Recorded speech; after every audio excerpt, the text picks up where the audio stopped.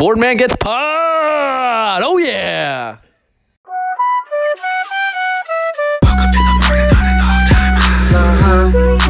high, 2345 like Mike. Fly high, 24-8 like Bryant. 24-8 like Bryant. We just want our respect. Our organization want their respect. And I want my damn respect too.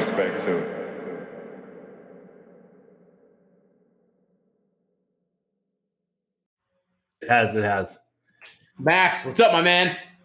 Dr. Bot, it's good to chat with you. Yes, we are back. Say what? We took a long spring break. We were on a long spring break. My dog just finally got here. I guess the listeners will hear him. Hey, buddy. Do you want to sniff into the microphone, huh? You sniffing the microphone? Yeah, that's the microphone. Okay. Well, hey, we're rusty, all right? Everyone, it's been a while. Your first couple of games back, you got to get into it. Plus, I've had a few adult beverages, so I'm not going to have my fastball today, Deep. I'm just calling that right now, okay? But I have to be circumspect when talking about my company. But I can talk. I understand that. So, I mean, the interesting thing is your company was probably some of the biggest news of the day today.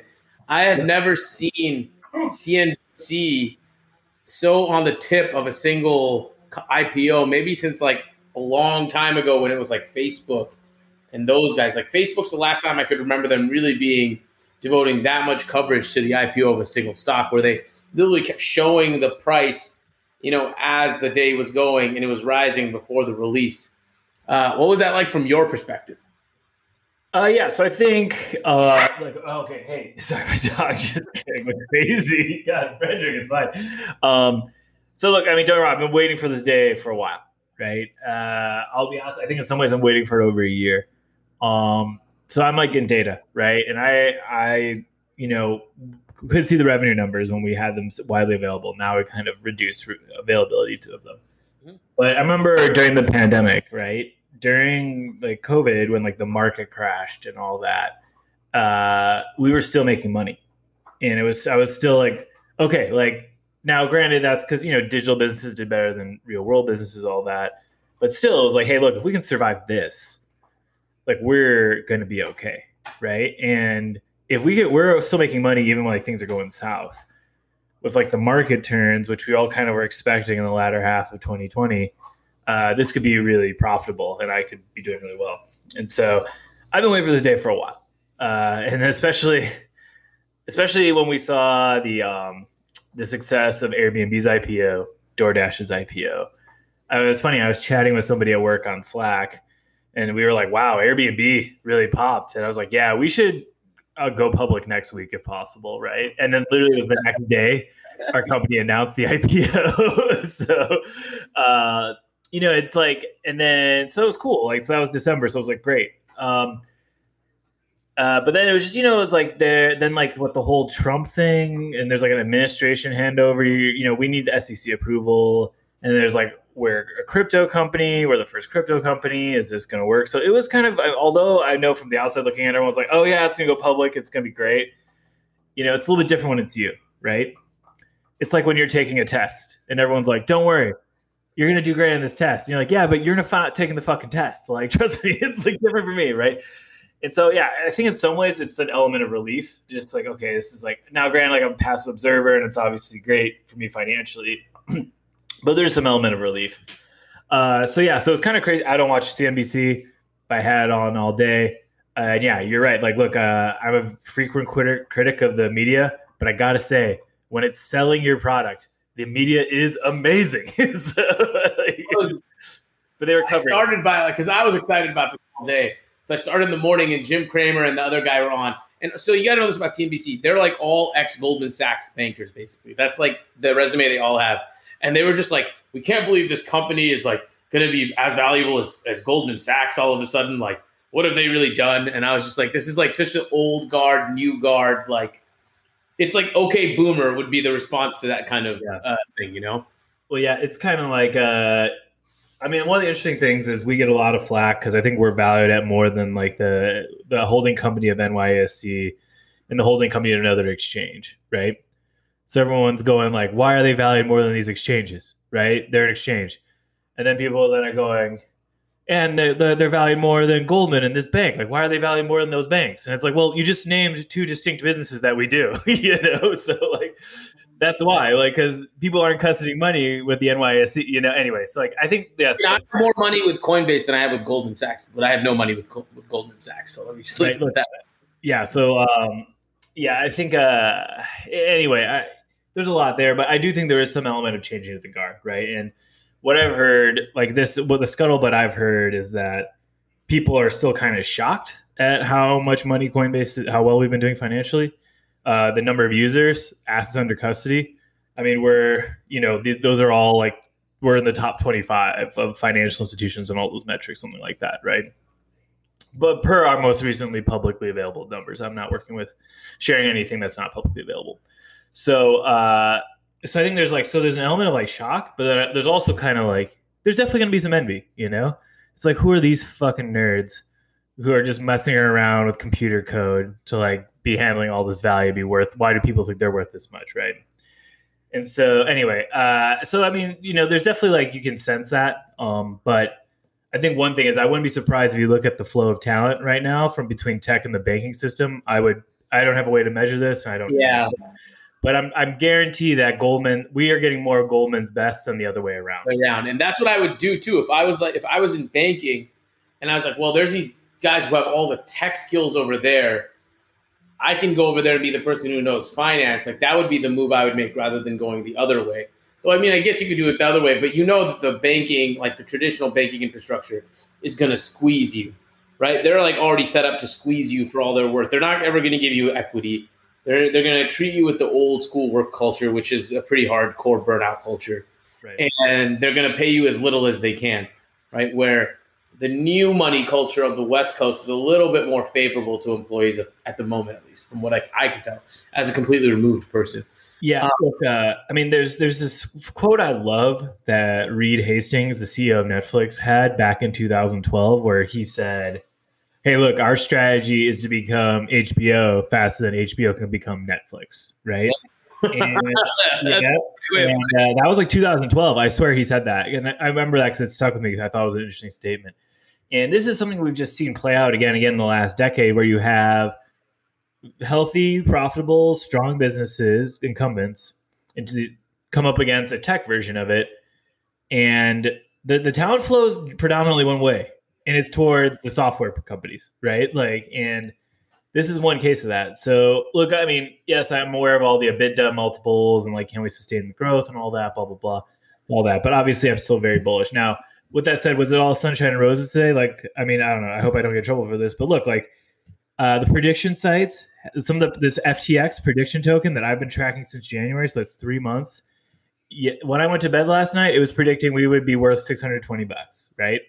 And when we opened at $380. We finished today at 330-ish, right? Max, that happens with every single IPO, especially ones where you guys weren't on what's that word where you can't sell your shares? Lockup. So like I expected it to go up, and then the people who like needed the money for something or have been waiting a long time. Some people have houses to buy, they have marriage, weddings to pay for, they got shit to do. Yeah. So but almost every IPO I've seen does that. And I remember when Facebook came out. This was a huge thing where people were like, well, Facebook didn't go to 1,000. It went down to 25 when it first opened. And like now, if you had just bought Facebook at 25 on day one and just held, you'd be sitting pretty. Yeah, you'd be up 12x. Yeah. Right. Yeah. So look, I think, I think there's two things going on, which is, I mean, there were two dominant narratives I heard coming from CNBC, and which I've just heard. The first is competition, right? Competition. Everyone's like, look, like, the fees that we're able to, most of our business comes from transaction revenue, and our fee rate is, orders of magnitude higher than the traditional fee rates, right? In terms of like what NYSE is charging for a trade versus what we are. So everyone's saying when competition comes into this space, they're going to eat into your margins are decline. It's just not worth that much as a business. And it's like, yes. And everyone's saying this as if we haven't been fully aware and haven't been building products to address this since I joined. I know. And also, can I just say this as a person, as like a layperson who's doing the one thing with crypto is because it's new, you want to go with the more trusted name. there's like a value in the trust that I have in something like Coinbase versus using something like Binance or any of the other ones, because the other ones, I'm not gonna lie, they seem a little bit like, odd or shady to me sometimes. And at least with Coinbase, I know what it is. It's a known entity. So when you're getting people who are not familiar with the crypto world and maybe not even familiar with investing, I actually think that actually heightens your advantage. Like the fact that you guys charge a little bit more of a fee means like, okay, this is probably going to be a little bit more reliable, which I know is stupid, but I fall for that shit all the time. And like, I've become an enemy of Robinhood ever since this year, so I refuse to use them. And like what you told me before, you can't custody your crypto with Robinhood, or maybe you can now, but they're going to support it. They will support it soon. So like you could buy Bitcoin and then send it off chain. Like they've announced plans to support it. Obviously, I don't know when, but it's in the works. But yeah, I think it goes back to this core thing about trust, right? Because when it comes to your finances, trust about money. That's what all these advertisements I get on my phone, Goldman Sachs, like all trust. You want to put your money in someone you trust. Right. Well, like there is that element of trust to something when it becomes big.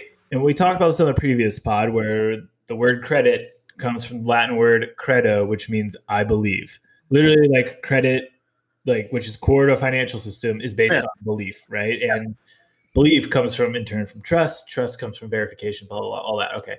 So, yes, like we have a trust advantage, right? And look, I'm going to say this right now, and maybe this gets picked up someday, and it's going to be non-controversial, but yes, our fees are going to get squeezed. We are very aware of this, okay? Nobody thinks that we're going to be E-Trade. I mean, look at E-Trade. They were charging $8 a trade in the 90s. Now it's free, right? There's going to be a day where Coinbase trades are free, right? Mm-hmm. And so, and when that happens, we got to figure out how to make money outside fee trading, right? But the good news is we're exploring to do that in many ways. And ultimately, in order to make that money, you need the assets, right? And who has the assets? Yours truly. Well, ours truly, right? Yeah. So I feel like people are forgetting, in order to ensure free trade, to really get to free trades, you have to be able to cover those costs and everything. And I mean, literally, if Coinbase went free right now, they could annihilate every single other crypto. One of the ironies is that, this is one of the ironies, and I mean, I don't think I'll have trouble saying this, is that everyone's talking about the dangers of competition. And it's like, to me, I'm like, we are going to be the biggest beneficiaries of this, because that transaction revenue is just like oxygen for the rest of these players. And if we start sucking that out of the room, exactly, everyone else is going to get tighter too. It's not just it's like everyone's imagining we're the only ones whose margins are going to get hurt. Yeah. And it's funny, every competitor, they always say, oh, they're going to cut on these margins. I'm like, all these competitors have been around for years. Some of them have been around before us. When is the magical moment when they're going to start slashing, putting margin pressure on it? It's anyway. So look, this competition thing. It's yes, literally, there's no such thing as a free market product that does not have competition. Doesn't exist. So yes, but it's true. There's gonna be competitive pressures, all that, and it's a question of, is it going to come from another competitive exchange like Binance or Gemini, Kraken, or is it going to come from a more traditional player like Goldman or whoever, right? And so look, we'll see. There's going to be competitive pressure, right? Sorry, were you going to say a point? I have another point to make, but I wanted to go.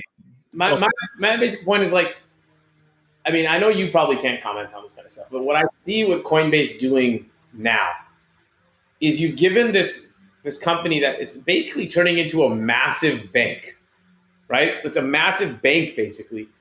And now they've raised a ton of capital so they can expand it into tons of other products with the technology that undoubtedly is superior to the current way of doing what we do. So it has all the right mix, You have the capital advantage, you have the technological advantage, and you have the actual product, Yeah. And so I see the right things in. I'm a big blockchain. I've always been a blockchain believer. Then I became a Bitcoin believer, and now I think this. I really do think the concept of crypto, or just the technology of computers keeping track of everything for us, is just that's inevitable. It's going to be the way things get done, Right. And so look, I agree to your point. I think the other thing that people don't realize is that, look, closing tech gaps is, you need to have an overwhelming advantage to make up a tech gap, right? And like that's going to be really hard. And so like I'm not totally sure what the overwhelming advantage of the incumbent players is beyond incumbency, right? But like, look, if you're like a really sharp kid coming out of, I mean, look, I'm very confident right now, like the sharp kids who are either graduating from school or have been playing around with the crypto protocols and are going to start doing something.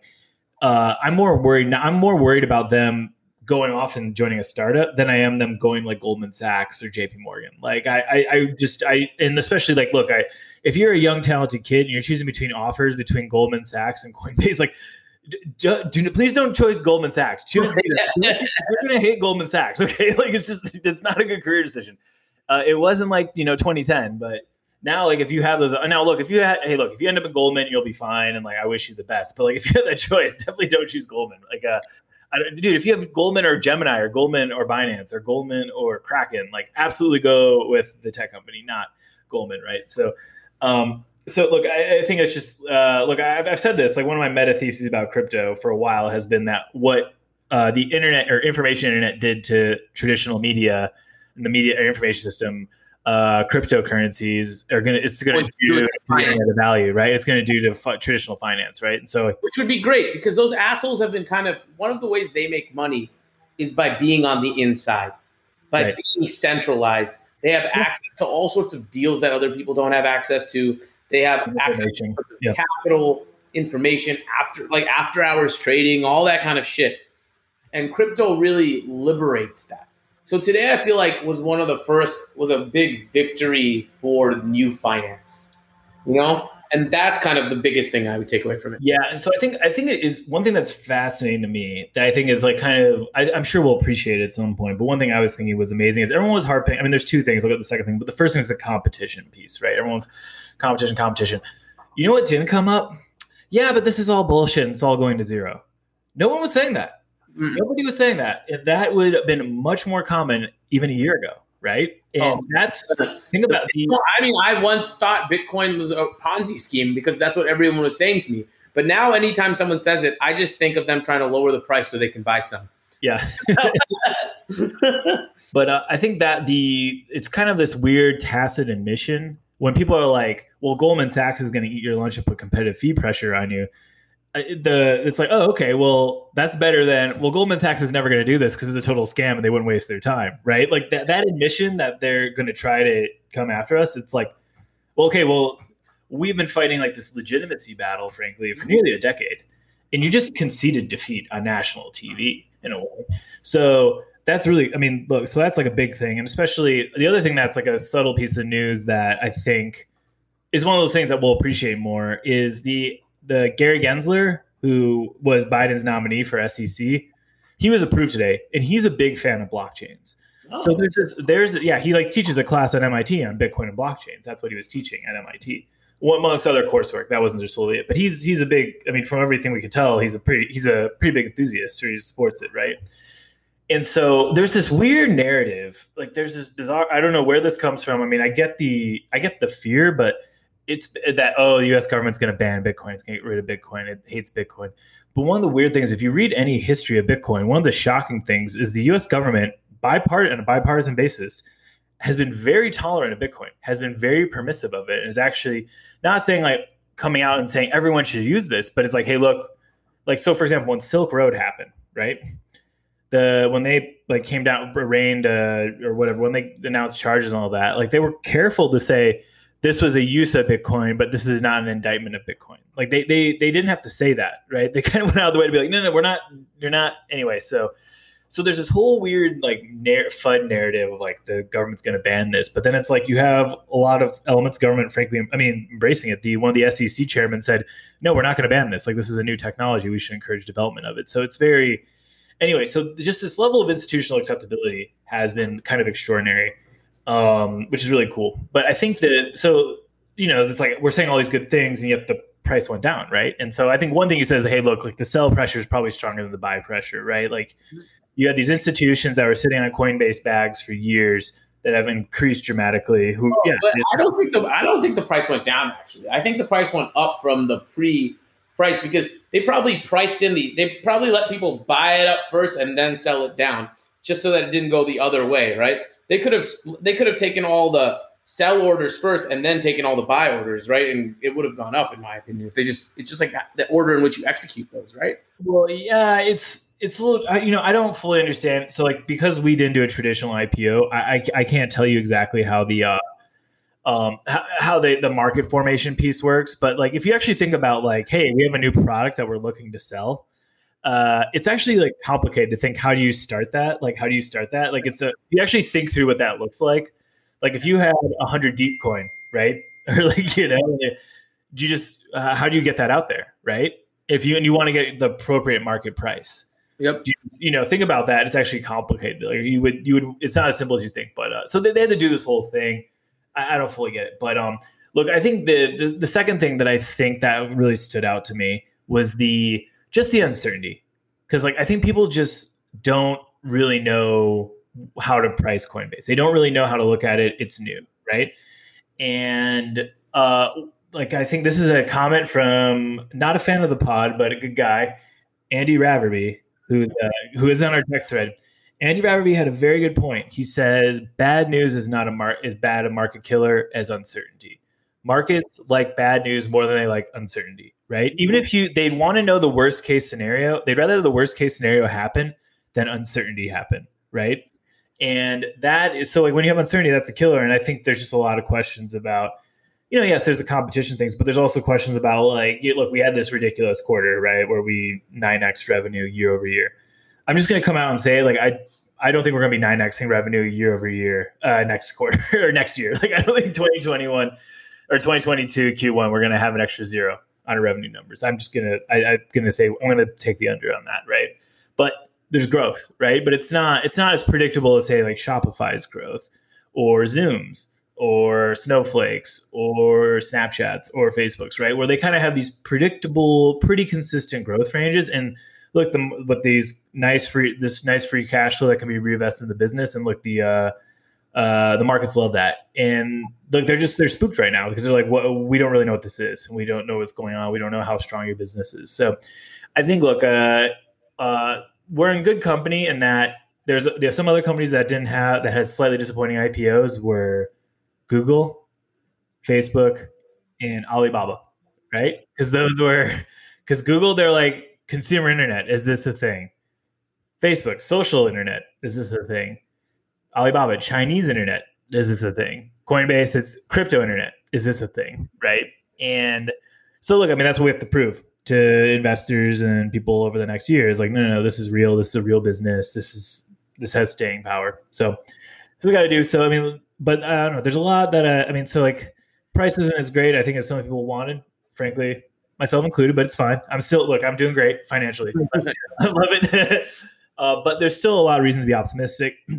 One of which being, if you look at the App Store, we're in the top 10 today. And I cannot remember the last time we were in the top 10 of the App Store. It might've been like some of the peak mania, like there was a January mania, right? 3 months ago. When Bitcoin got in everyone's mind again. I think we might have cracked the top 10 then. But like, look, like the last couple months, we've been out of the top 100. We haven't even been to top 10 finance app. I mean, that's great because Bitcoin's been doing very solid. It's been a solid 300 hitter. And an excellent store of value it's turning into is the most important thing I'm learning. So anyway, it's going to be a spicy ride for 2021. 2021 is going to continue being a pretty wild year for crypto, I'm sure. I don't see it relenting in the next couple months. But, hey, look, it's great. It was a nice milestone. It's my second IPO. First one was at Snapchat in 2017. So who knows what company I'll be at that's going public in 2025. Who knows? Maybe it's board man gets job. So that's a funny one. Board man gets job. More than an ICO. There's more than a DPO. So if we ever did it, I would want to do an ICO just because I think that's what I want the future to be. I want the tokenization to replace traditional stock ownership because I think it makes more sense. Yeah. So look, there's actually some interesting. I think this is going to happen. This is just it's weird. It like feels inevitable. Like it feels like that's a much better way of doing something. So the only reason it's not being done that way is because a certain group of people have a strong interest in not doing it that way. Well, another group of people are going to come around with an interest in doing it that way. Right. So there's also this interesting thing where so Binance is a competing exchange, and Binance is, and I say this as a competitor who will never download Binance just out of spite because they're a competitor. But Binance is a fucking amazing company. They are phenomenal. And their CEO is like a nerd cyber gangster, dude. Like he's a badass. Like I respect that guy. Anyway, and so Binance is really pushing the bleeding edge in a lot of crypto applications. And one thing they're pushing is they're now trading traditional equities. And they're trading, I know who they're trading, Tesla, and Coinbase, right? And they're allowing trading of that. And so I'm not exactly sure how that works, but I think what they're doing is they've done away, there's this complicated thing, I won't get into it, but basically there's a way where you can have Tesla stock on the blockchain, right? Where you can have traditional equities on blockchains. Right. And I think that's what's called like creating a synthetic asset. Yeah, right? I do wonder about that. How does it track the actual price of Tesla stock? That's like my biggest question. So I don't know. I don't have a good answer. I could see it being one of two ways. One is that they're just relying on arbitrage, where they're saying, hey, look, like you give me a Tesla, I give you Tesla, crypto Tesla or Tesla coin, right? Now and if those prices get out of whack, like the arbitrage would just squeeze the margins, right? Where someone's like, oh, I can like a Tesla stock is, whatever, 700, Tesla coin's 800. So I can sell a Tesla coin and buy the stock, right? Or buy the stock and sell it, make $100. Maybe that allows people access to U.S. equities markets that can't otherwise. Exactly. Is that a thing? Versions of that. I'm not totally sure how it works, to be honest. So don't quote me on it. But it's going to be a thing. Somebody's going to nail this, and then because especially the level of what you can do with an equity when you crypto applications, like it's going to be much better than what you can do with an equity in traditional sense. Because really, all you can do with an equity is buy, sell, and I guess like lend it, to shorts, right? And maybe take out a loan against it, right? You can take a collateralized loan against it. But the thing is, those are all going to be available on crypto as well, like lending, buying, selling, right? That's traditional trading. Lending, there's lending protocols now, and collateralized loans against it, right? So and then I'm sure there's going to be more use cases, and so it's going to happen. Like I don't fully know how it works. I don't fully know it, but it's going to happen. And like, look, I think it's just we keep finding that, hey, look, decentralized systems, when it comes to digital stuff, decentralized almost always beats centralized, right? Decentralized open source communities are smoke centralized companies, right? And look, as a Coinbase employee, like we're definitely have anxiety about companies like or exchanges like SushiSwap and Uniswap, right? Which are decentralized exchanges that are doing very high volume and can execute in ways that we can't in some ways because they're not bound by some regulatory scrutiny. So amongst other things, there's other reasons that are good, like, better reasons, but look, it's going to happen. And so anyway, I think, we'll see how things shake out, but look, it's still a huge event for Coinbase because look, I think in 2013, if you had said, hey, by the way, there's going to be a hotly anticipated IPO where a company's nearly going to hit $100 billion, most people would have taken the no on that, right? People are like, no, that's not happening, right? This stuff's a joke. It's stupid, right? And now it's not the course. I mean, if anything, now people are saying, oh, the big issue isn't that it's bullshit. It's that other people are going to be better at this, right? It's other people are going to come and do this now. I mean, what I think is going on is the people who say that kind of stuff are just a little short-sighted. They're thinking very much like that the business isn't going to change or evolve. And they're thinking that like the people in charge aren't already aware of that. You know what I mean? Like I'm pretty sure like the CEO of Coinbase, he's probably stayed up at night for a while thinking about his competitors. Like, I'm pretty sure it's like Brian is not like, it's not like, hey, are you worried about competitors? And he's not like, oh my God, I never thought of that. Wait, you're telling me someone might copy what we're doing? Look, when he started Coinbase, I'm sure there are multiple people telling him, oh, don't do that. Multiple people already do that. Like, you don't need to do that. There's plenty of people who already do this, right? I mean, dude, that's what, when Google started, they said, oh, don't do a search engine. Everyone does search engines. And they were like, well, but ours is sick, right? If you do yeah. So look, can I give it a comparison? Sorry, can I make a quick comparison to your point about we have this weird thing where we just assume like no agency by the leadership. We do this exact same thing with sports where it'll be like, let's like the Warriors when they got KD, everyone's like, oh, the Warriors are going to win the next 7 championships. They're just going to win them forever, right? And it was like, we kind of just assumed the other 2019s in the NBA were just going to fold there and be like, oh, shoot. Well, we'll wait until the Warriors are done winning championships and hopefully they'll let us win. It was like, no, like you had 29 highly motivated organizations run by billionaires who don't like losing, who are managed by GMs whose like livelihoods are on the line. Like, Daryl Morey in 2018 was swinging at them, right? And almost, they came within a decent chance of knocking that team off. And they ended up getting 2 rings, right? Which is great. Like, I'm not taking away from it, but it wasn't like, like I'm sure if you look at the quotes, everyone was just like groaning about the inevitability. And this also happened with this year's Lakers team, where we just penciled in the Lakers for a 2022 ring or 2021 ring. And now injuries happen. And like other teams made, like the Nets made some crazy moves. Right? Like the Nets did not start the season with either James Harden, LaMarcus Aldridge, or Blake Griffin, right?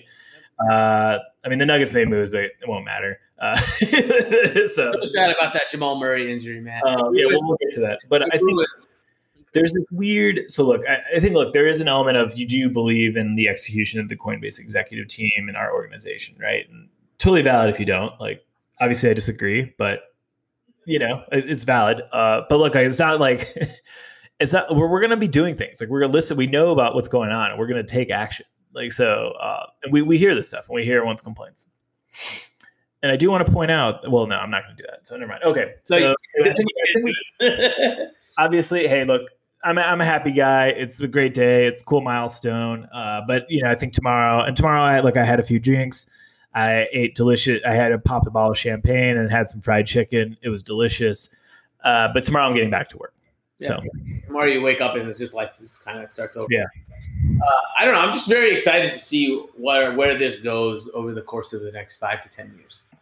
I think it's going to be a very interesting shift because after the internet, I think the internet and then the iPhone together were the 2 most important. Like the smartphone were the 2 most technological revolutions of that period. Like everything became an app instead of a website. And then apps became the big thing, like developing apps. So I'm just waiting for the next. I guess we're looking for a next hardware piece now, right? There's no revolution in hardware coming anytime soon. Well, there is. I just don't think I couldn't tell you what it is. Yeah. But I guarantee there's going to be something that happens in the next 5-10 years, hardware side, that we go wow, and then 5-10 years after that, we go, why were we stuck on smartphones for so long, right? Exactly. Between PC to smartphone, right? That was probably like 25, 30 years. 25, 30 years. It was a long time. So yeah, if you think about, I think Ben Thompson actually posited this. He goes, it goes software breakthrough, hardware breakthrough, software breakthrough, hardware breakthrough, right? And so in some ways you could argue is like, I don't know, it's probably, I don't know the exact sequencing, but we can just say personal computers, internet, smartphone, and then hopefully crypto. Yeah. Although some people might argue it's blockchain. I would say it's blockchain. Right. But I do think it is. And then it's going to be hardware, right? And is that going to be, I don't know, glasses? Is it going to be better watches? Is it going to be VR headsets?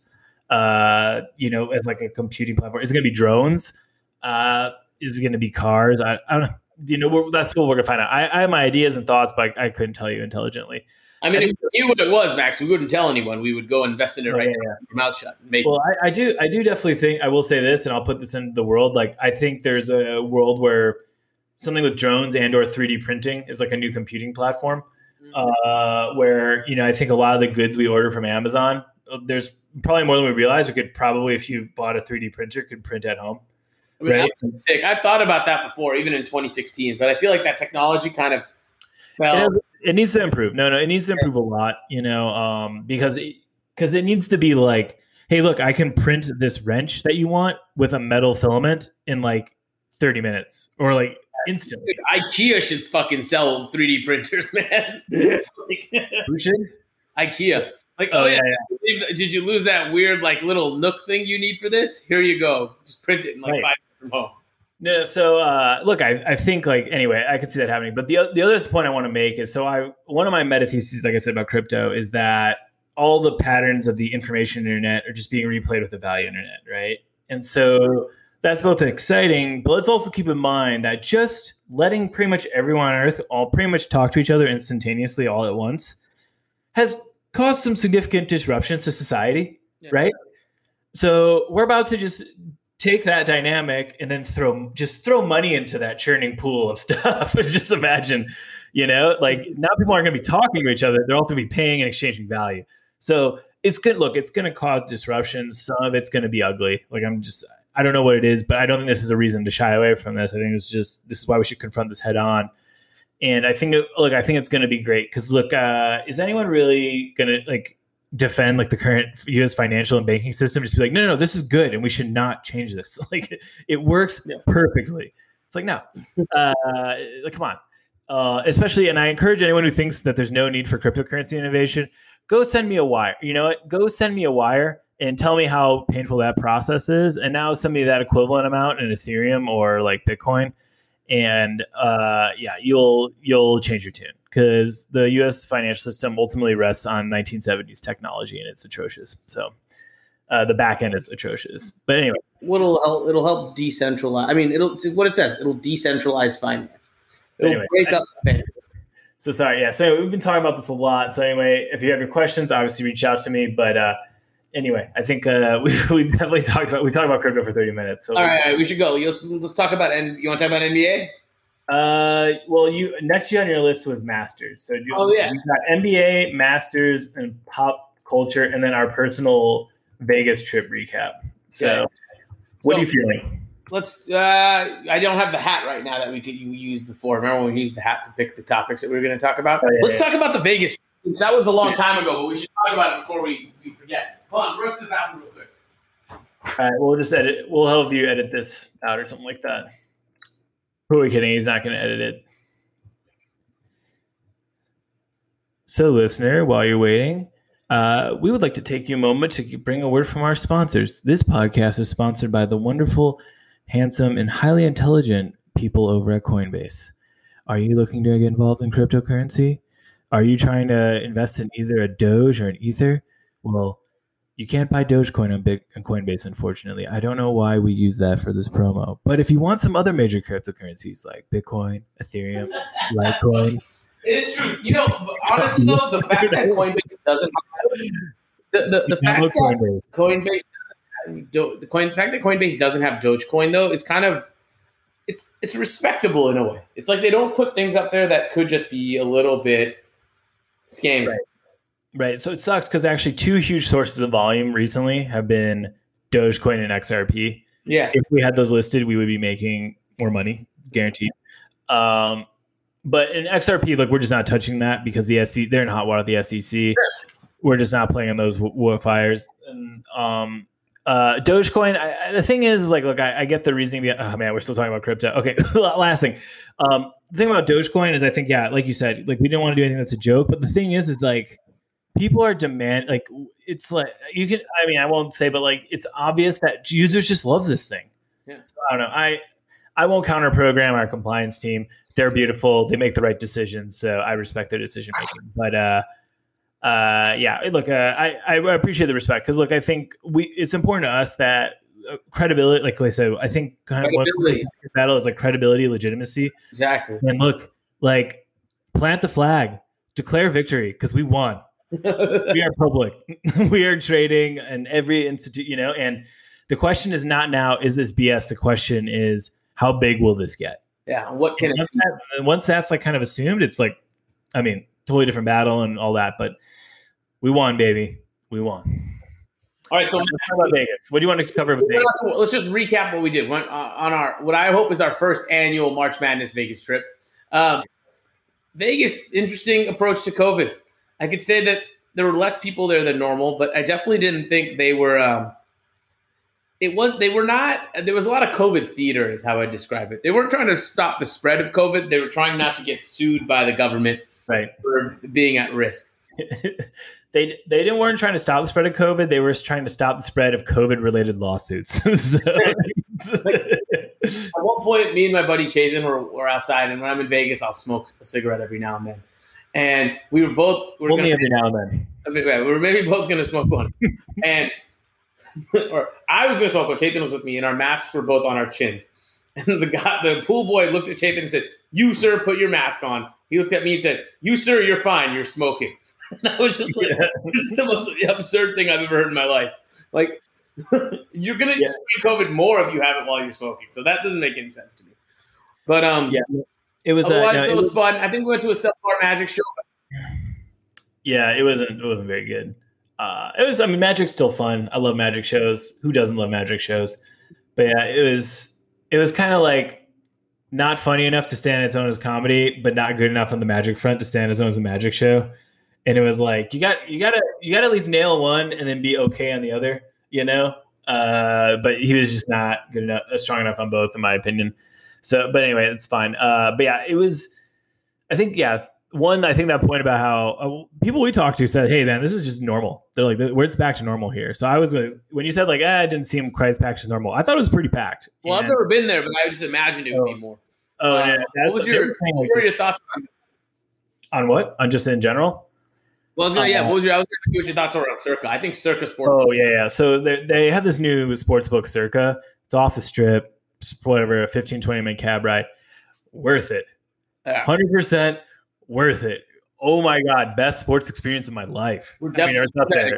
Besides like a live event where I'm really invested in the outcome, right? But just like for content consumption, that is the place. That might be the place in America to watch anything sports related. I can't think of a better place. And like we didn't even do the pool. They have a pool with it's called Stadium Swim with a gigantic screen where they show all the games. So I think that's something we should do next year. Oh, that's awesome. Yeah. Oh yeah. Circa's the new hotel in downtown Las Vegas, which is like the other part. You know, there's the Strip and then there's downtown Las Vegas, and Circa's the new hotel, casino, all that kind of stuff.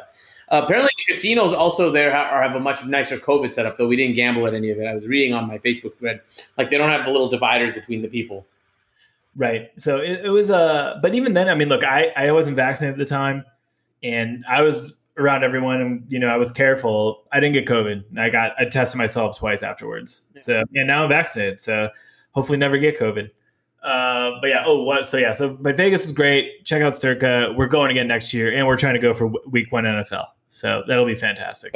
Oh, another thing. Can we talk about how good Major Domo was? That was great. Best deal I've had in like maybe an entire year that I can remember. Joe House talks about it a lot on Simmons Pod, but like now I understand his sheer enthusiasm when he eats at Major Domo. I'm like, dude, I would feel that too. We had like the ribs where they cut it out in front of you, and then they take the fat off of it and they send it back to the kitchen and they cook the rice in the beef fat. Yep. It was really good. So look, yeah, for everyone listening, look, I'm a big Texas barbecue guy. Last meal would be something barbecue, right? If I had the fortune to have that choice. And this is the closest I've come to like top tier Texan barbecue, like in terms of meat quality. It was Korean. Yeah, it was Korean short ribs or spare ribs or barbecue, Korean barbecue. I don't know. I forget what it was, but they were was it the short rib? It was short ribs. Yeah, it was beef ribs. It was incredible. It was so delicious.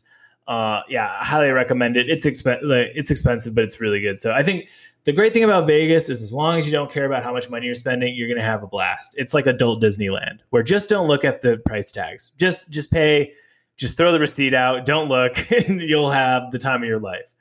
And it was fantastic. It was great. I mean, it was great. I learned how to play craps, which is a very important game in my life. I caught a great heater in my first game. I think that's now my game of choice whenever I go to Vegas. But craps is very risky. You can lose a lot of money very quickly, or you can make a lot of money very quickly. So. All right, cool. Let's do the quick. We mentioned it. Let's just do a quick COVID update. Oh yeah, for people. Yeah. So I get what they're doing with this Johnson & Johnson pause. I was thinking about it today. So they paused the Johnson & Johnson trial because six cases of the cerebral venous thrombosis that I was reading about it. I don't want to get too much into the weeds. It's rare what's going on, but the reason they paused it is to make sure there aren't more cases of it that we're missing. That's what I think is actually going on here, because we got a ton of literature emailed to us that day being like, okay, this is how, if you have a patient with the J&J vaccine that has a headache, these are the symptoms to look out for. This is where to send them, and this is what to do, right? Now, to be honest with you, someone with the J&J vaccine, if they had a headache, cerebral venous thrombosis would be very, very low on my list of things to think about because it's super uncommon, okay? Mm-hmm. Right. It's super uncommon in general, and like there are just in medicine you need to think of common and life-threatening. Now, cerebral venous thrombosis can be life-threatening, but you usually have to have something that we call the worst headache of your life, which is like a red flag type of thing, and we send you to the emergency department anyway. So the whole reason for the pause, I think, is to wait a week and see if there are more cases out there. And then I think as long as there are no more cases, they'll be like, all right, this is safe. Now we know that the side effect exists. Just watch for it.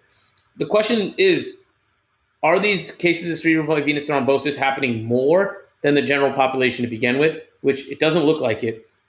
I looked at stroke, and which is a neurology journal. Sorry, that might sound weird just saying I looked at stroke, but and they published, it was like even if you did the most aggressive number, it was one case for every 500,000 people, I think, is what you'd expect in the most like aggressive number, or no, 2 cases for every 500,000 people. So if 6 million people, which have gotten the Johnson & Johnson vaccine, and 2 cases every 500,000 people, you would expect there to be 12 cases, right? So they found 6. Yeah, you said 6. Right? Wait, so it was 2 how frequent was it? 1 every 500,000 people? 2 every 500,000 people. So yeah, if there's 7 million vaccines, then you would expect 28. Oh, 2 per 500,000. So that's 4 per million. 7 times 4 is 28. 28. Yeah. So there's 22 missing. There's 22 missing strokes out there. You know? So I could argue right now, only knowing 6, that the vaccine tends to decrease your risk of cerebral venous thrombosis. Right. So this is, I mean, well, this is one thing that'll be really interesting going forward. Is so coming from where I'm in data science, like to me, my initial reaction was to stop this was like lunacy. Right. I was just like, this is insane. Just because, I mean, look, just back of the envelope, I was like, okay, but like, I guess like, but you know, look, it's serious. I get it. You want to have guidance, right? All that. But like, part of me is like, shouldn't you have like baselines for here are the stacked ranked list of medical conditions? And we are just going to publish these things ahead of time and say, if any rate gets above this, we are pausing until we understand this, right? And this is like what we do for our experiments, right? Where we have treatment control and we have like error thresholds, yeah, right? That's actually really good what you're saying. That's what they should have done, but they just didn't because they didn't think it through, I guess, or whatever. Rule for anything, like, you know, because usually you do have to like list your side effect conditions that would cause you to stop a study. But like, it's like, look, the thing is, like, if you make 7 million people, I mean, look, I guarantee more Americans have died in traffic accidents related to getting and receiving vaccines than they have for this, right? So what people, I mean, it's not that vaccines cause car accidents, right? You know, it's like, and so it's just when 7 million people do something, or really 100 million people do something, just shit happens. Like this doesn't even need to be said. And so anyway, I guess so coming from like my perspective, I was just totally like appalled by this. Now, look, I know, and look, it's kind of like, oh yeah, it's because the main goal of the medical community is to get billed and not get sued, right? So make sure those 2 things are taken care of. Then we'll worry about patient care, right? Because I don't know, America's medical system is run by like trial lawyers or something. Too bad, dude. So anyway, it's unfortunate. Over healthcare are the worst. But what's interesting, what'll be interesting and really cool is, so one of the things, I don't know if you saw this, do you see the thing with the mRNA vaccine where they created an HIV vaccine? Yeah, dude, that's huge, man. That's revolutionary if they got it, if they do it right. And then you and actually I'm talking to other doctors, they've said, look, this can be a cancer therapy, right? And so not hey, now like go out and, shine a, play with X-ray, start eating mercury or whatever, and then don't worry about it. It will cure cancer. Like, don't do that. But, for like, especially like anyway, what's cool is like that mRNA in a way, it's got this weird, there's some way, I don't fully get it, but there's a way it's actually like programmed, right? There's some element of software to it, right? And so build it. It's literally a code that once you know the code you're looking for, you can build your own mRNA that replicates it. And the way the vaccine would work for like a cancer, it would be personalized cancer. We talked about it before. They take a tumor out of you. It probably takes 2 or 3 weeks. They figure out an mRNA sequence that's unique. That's going to get fast. That's unique. I guarantee if this can grow in a decade, it's going to be like, hey, we'll have your vaccine ready in an hour. They'll figure out how to grow they're going to be like, oh shit, we're going to pull this tumor out and we'll give you your vaccine and boom, you're going to be in remission, like starting tomorrow, right? Like that's going to be, hopefully that's happening by the end of the decade, right? And it's feasible. It's not. There is one guy. There is the one lab that's doing it with monoclonal antibodies in 72 hours, which is extremely fast. It's all about the biotech part of it, right? That's the slow part. So anyway, I think there's so that's like cool, and I think I think we're realizing like, hey, look, like what 1/6 of our economy is like finance, 1/6 of our economy is healthcare, right? And these are just bloated, inefficient legacy systems, right? And it'd be really cool if in 2030s we're talking about what mRNA and technology are doing in healthcare, what crypto did in the early 2020s, what social internet did to media in the 2010s, right? If that, that's like the best case scenario. And anyway, so I would hope, but part of it would be like, look, when you're doing these large scale things, like, I'm hoping like in some ways, like these things are run more like software companies in some ways where like in terms of the data orgs, because look, the best data orgs on earth, and like obviously I'm biased, but I'm pretty sure this is true, are software companies, right? And we're pretty good about establishing thresholds. So we have whole processes around like guardrail metrics, guardrail thresholds. Like we just have gotten really good at this because ultimately we're optimizing on things like user engagement, retention, all that. But imagine if you had that discipline and that level of data-driven like consistency and execution for things like rolling out a vaccine, like helping to reduce like instances of heart disease, like testing out a new like high blood pressure therapy. It would be so much higher leverage than ads optimization. It'd be amazing. You know who does data right now on most medical studies? It's medical students, it's residents, and if you're lucky, you have enough funding to fund a data scientist, like one person. So literally, most of the people who are doing medical research in America right now and analyzing the data and helping design the studies are doing it as a second job. They're already in you're doing it to advance their career on a limited basis, are already full-time working as physicians or residents or in medical school. And they're the ones who are crunching the numbers and learning it on the go. So it's a very like space ripe for improvement in terms of who's leading these things right now. Anyway, that'd be so cool if that happens. Cause look, I say as someone in crypto, like, look, no one's going to do a sci-fi TV show about all the awesome stuff of virtual currencies, right? Like, that's just not going to be as sexy as Star Trek, right? Mm-hmm. Star Trek is sick. It's like aliens, space, big things. Like people love big machines and technology, right? Like people don't like, oh, check out my like this optimization that speeds up, NFT creation by 300,000%.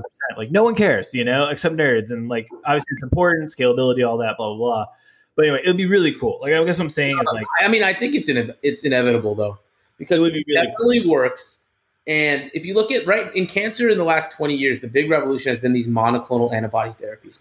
I know you might have seen them on television. They're like advertised for them all the time but really, Max, they have revolutionized lung cancer, pancreatic cancer, breast cancer, to the point that and I had this moment in residency when I had a patient who had like pretty bad resistant breast cancer for 20 years, and she had taken this medicine and been fine. And I was like, man, they turned her breast cancer into a chronic disease, which is like a huge step forward. Like 20 years earlier, 10 years earlier, she would have been dead, And that's happening with lung cancer. That's happening with pancreatic cancer. And so those therapies are a lot like the monoclonal antibody therapy that Trump got and that a lot of people get even for COVID. So that was like the next intermediate technology. We already had that technology and we applied it. This is a new technology that works like phenomenally well for defeating viruses. Like a lot of viruses are going to be fucking gone in 10 years. Like that, I guarantee you. Like we will have a lot of viruses that we couldn't treat before will be gone, which will be huge. Wow. A lot of viruses cause cancer as well. Like we have an HPV vaccine, but we'll have one for hepatitis C. Viruses that we couldn't treat before, I think we will now have vaccines for, and viruses cause cancer. But in the same way, that personalized cancer treatment, that's already happened a few times. It worked very well in a form of childhood leukemia. That's the first time they ever discovered it. But, as that technology gets more funding, everything will speed up. So, I'm looking forward to it. I think it's going to be it'll be a positive that came out of this whole thing, in my opinion. I think too, I think the other thing is, I know this is not going to be approved by the woke crowd, but ultimately it is like wealthy people that drive innovation, right? Because it's either wealthy people or wealthy governments, right? It's either like a wealth and, because they're willing to pay, basically they're fronting the R&D costs out of desperation, right? So for technology's case, it's like the U.S. government afraid of extinction by the Soviets, developed the space race, right? And so the American government was willing to pay absurd amounts of money for transistors, then that created this whole industry. Well, but then we also see this in tech, where ultimately the rideshare industry was pretty much funded by rich assholes, who didn't want to deal with cabs, and then now UberX is the cheap UberX Lyft are cheapest way. And so I think you're the one thing that's happening in tech is you're having these wealth creation events.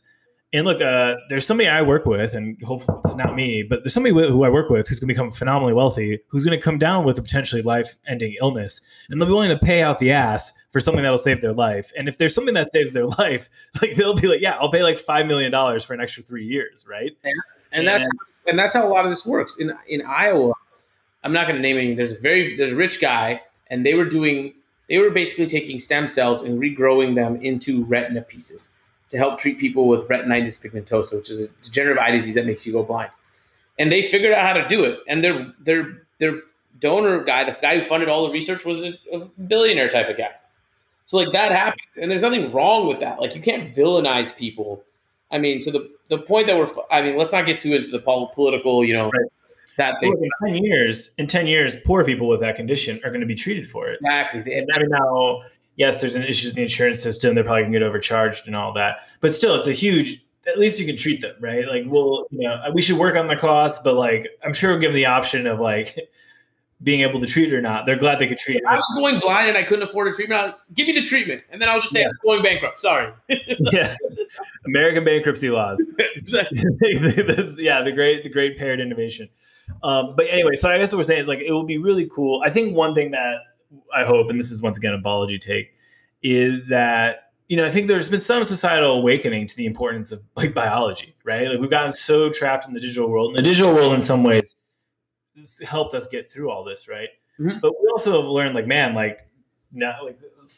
sleeping, not having our eye on the ball in the physical world really screwed things up. And look, I'm a digital employee and all that.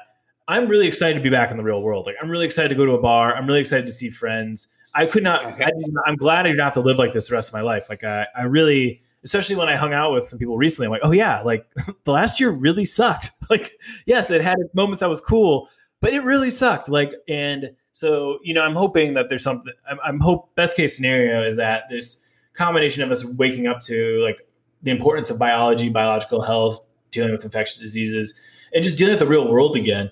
And then you have these liquid, liquidity events. Hopefully we plug our money into let's make the real world dope again. The internet's cool, but what's even better? A beach. A beach is way better than the internet. The bar. I mean, I've been going back out into the world now because the more data I read about the vaccine, the more and more confident I become in its effectiveness. I mean, we made a tremendously effective vaccine.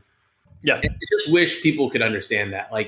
The 90% asymptomatic infection decrease is so massive. It's not that you have a 10% chance of getting it asymptomatically. It's you have a 90% less than the number that it already was, which wasn't that high, So it's 0.004% your chance of getting it and spreading it now or something. It's a ridiculous number when you do the math.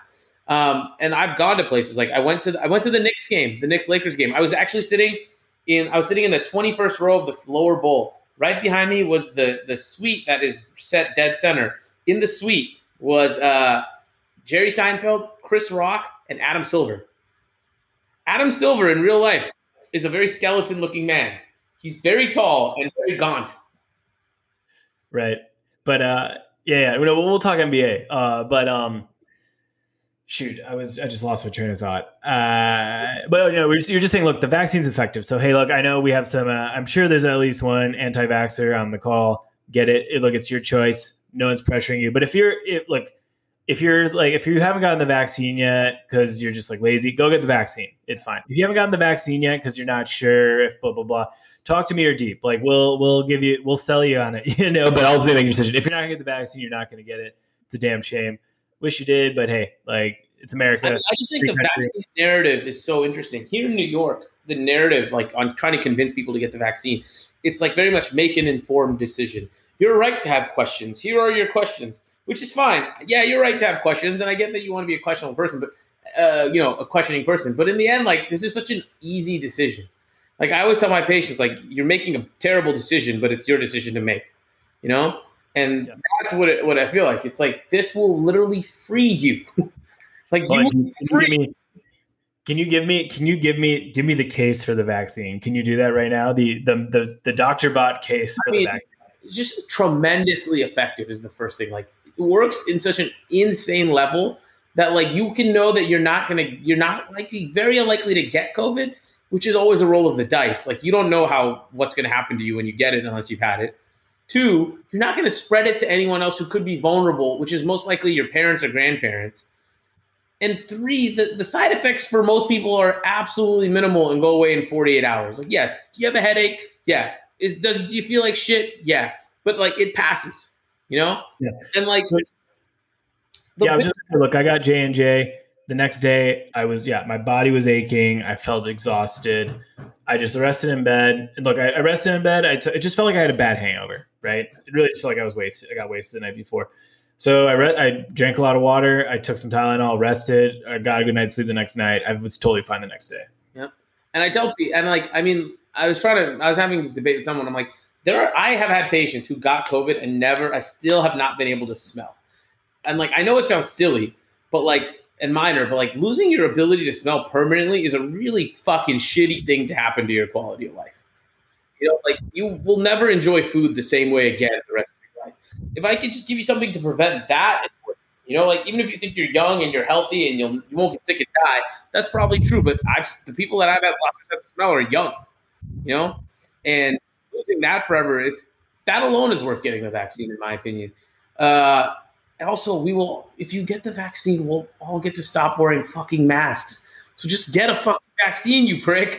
Like, look, we're gonna have people who don't want to get vaccinated, and I respect that. But my issue is like we can't wait for them. It's like, look, everyone's just gonna make a mask.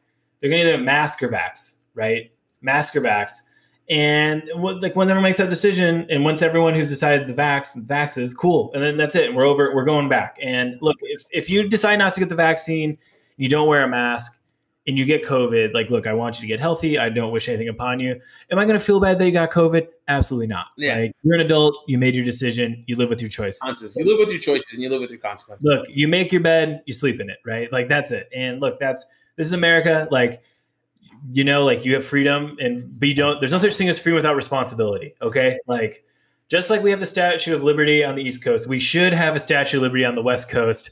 But then again, the West Coast is against responsibility for the moment. Separate pod. But no, I think if there's more political diversity, we will get a statute of responsibility. But regardless, look, it's fine. But I think, look, the numbers look great. Like I was just looking, 120 million people have been vaccinated in the United States. We're doing a good job. And basically one shot. I mean, look, 2 shots means you're done. But when you're at 1 shot, you're effectively vaccinated. Yeah. Man. Like 1 shot. I've had people who've gotten it in between. So I always tell people now, wait for 2 weeks. It's usually families, and it's usually people who I clearly know have like got 2 shots and then went out and did something stupid, you know? Yeah. So just be careful 2 weeks after you're done. And then look, you're going to be in great shape. And but one thing I really like about the vaccine effectiveness is it's so effective to me that we can do the whole, once like fall comes around and everyone has had the opportunity, everyone can get vaccinated. If you still turn it down and we drop the masks, you're on your own. You know, I mean, you're not on your own, but like you're now living with your own decisions. And like people will feel bad for you, but you won't have that much empathy. You won't have that much sympathy from you. It won't be like, oh, woe is you. You know, you were such a victim. You're not a victim anymore. You know, you're a victim of your own idiocy, in my opinion. And yeah. The one thing is if you through not vaccinating transmit to somebody else who was vaccinated. The vaccine is so good, Max, that we're kind of covered on that because those people will be okay, I think. Yeah. So it's COVID. COVID is basically gonna perfectly measure who is responsible or not, right? Who practices good hygiene, like regular shit, or respiratory disease hygiene during flu season. Because if you're vaccinated, you'll be and wash your hands or whatever, you'll be fine. But if you don't, like you could be playing with fire. But still, even at, I guess, like 50% vaccination would be great for like 50% compliance will be great for society. And so, I guess I think the other thing too is like I think look like. The stadiums, like I'm guessing, a question for you: did Madison Square Garden ask for you to prove your vaccination? Yep, they have 3 things you can do. you fill out like a stupid health questionnaire, which is dumb. Then you can bring your vaccine card. There's a New York State Excelsior Pass, which was actually the most efficient government thing I've ever done. It took me 2 minutes to fill this form out, and it was just automatic. It was like not even, it was like 3 questions, and somehow they knew when I got vaccinated, which was a fucking miracle to me that they kept track of that. Yeah. And that was it. And then you could also get tested at the game, and you just wait 30 minutes outside. I had extra tickets for the Lakers Nets game on Saturday, and I gave them to Alex Levy and Katie. And they came. It was like short notice, like an hour before the game. They came, they got tested at the site, and they went in. You know, so Nice. it's and also the capacity here is so low that it's very socially distant. Like there isn't anyone near you, you know, and so that's like another third thing. I think they're doing a good job, but to be honest with you, sports venues are not. You miss the people, man. You really realize that you miss the people in a sports venue because they make it. We're like actually part of the fun of the event. No. This is a Ben Hunt and Epsilon theory take. Is that part of what makes sports and political events so compelling is not watching the event, but watching other people watch the event. Yeah. Yep. And it's a damn shame for things like Luka's Game 7 shot or AD's buzzer beater over the Nuggets. It's a goddamn shame that there was no one there losing their shit. Or the Gonzaga UCLA game. It's a lost opportunity. Wait, hold on. I have to wax poetic on that game. That game was the best college basketball game I've ever seen in my life. It was, hands down. And I was a little drunk, but I wasn't too drunk to enjoy it. And I loved that UCLA team, man. That UCLA team looks like the coach went to Venice Beach and just picked the 5 best pickup players. Like, hey, that point guard, he looks like Bob Marley. All right, come on in. Oh, that Mexican guy with the headband. Perfect power forward. Come on down. Oh, half Asian, half black guy named Juzang. Come on in, man. Like, literally, it was the most I really wish UCLA would have made the finals because I think they could have won. That team was so great. I'm sad they're going to be broken up. And that Jalen Suggs shot, man. I mean, what can you say? That was a great ending. I don't know if I was texting you during the game, but I don't think you were watching it. I remember you were going out somewhere. And I was like, dude, you have to go watch this game. It's like an amazing game. Like, what's going on right now?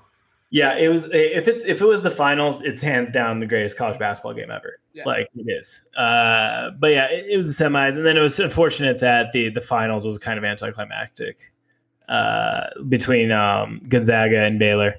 And Baylor just kind of smoked them, but it's okay. Oh, sorry, not to get too off topic. I did have a Top Shot question for you, Max. I just wanted to hear what you thought about this. Are there bots scraping the Top Shot marketplace looking for Top Shots that are undervalued and then buying them up right away? Yes and no. So I'm actually working. I'm there. Well, I have to pass Coinbase's conflict of interest thing, but I'm in talks with a company that's developing a service that's going to make it easier for people to kind of evaluate these Top Shots, right? Now the from what I can tell, Top Shot is cracking down on bots in the marketplace. Yeah. So I do not know what that means. I don't know if they're more concerned about like people trying to manipulate the market by inflating volume, by passing Top Shots back and forth to each other to drive up the price, right? Like, because people were doing things like they would buy an expensive, they create 2 accounts, right? Then they would buy an expensive card from, like, I have 2 accounts, account A and account B. Account A has like a $1,000 card on it. I'm at account B. I buy it for $2,000, right? So I just move it over, right? And then I sell, but then I wait, and then I like panic and I sell it for under market value. And then somebody buys it for like $1,500. And so I've actually just netted $1,500, although like, because people were doing things like that. So I think they're cracking down on stuff like that. So I don't fully know, but look, there's going to be a liquid marketplace evolving for that, I'm sure. The one thing is that they're not to get too in the weeds. So the answer to your question is probably not. And if they are, it's not like high frequency trading, but I'm sure it will become like a liquid marketplace at some point that operates like any trading market.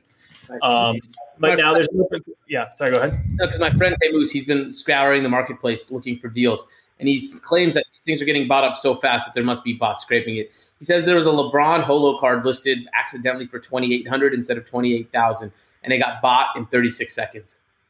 Yeah, so I guess the other thing I would think is so the other thing is I don't think there's bots that are executing the trades, but I bet there are bots that are surfacing them, right? Because basically the blockchain is Flow. It's a blockchain and it's running and there's events, and some of the events will be like listing.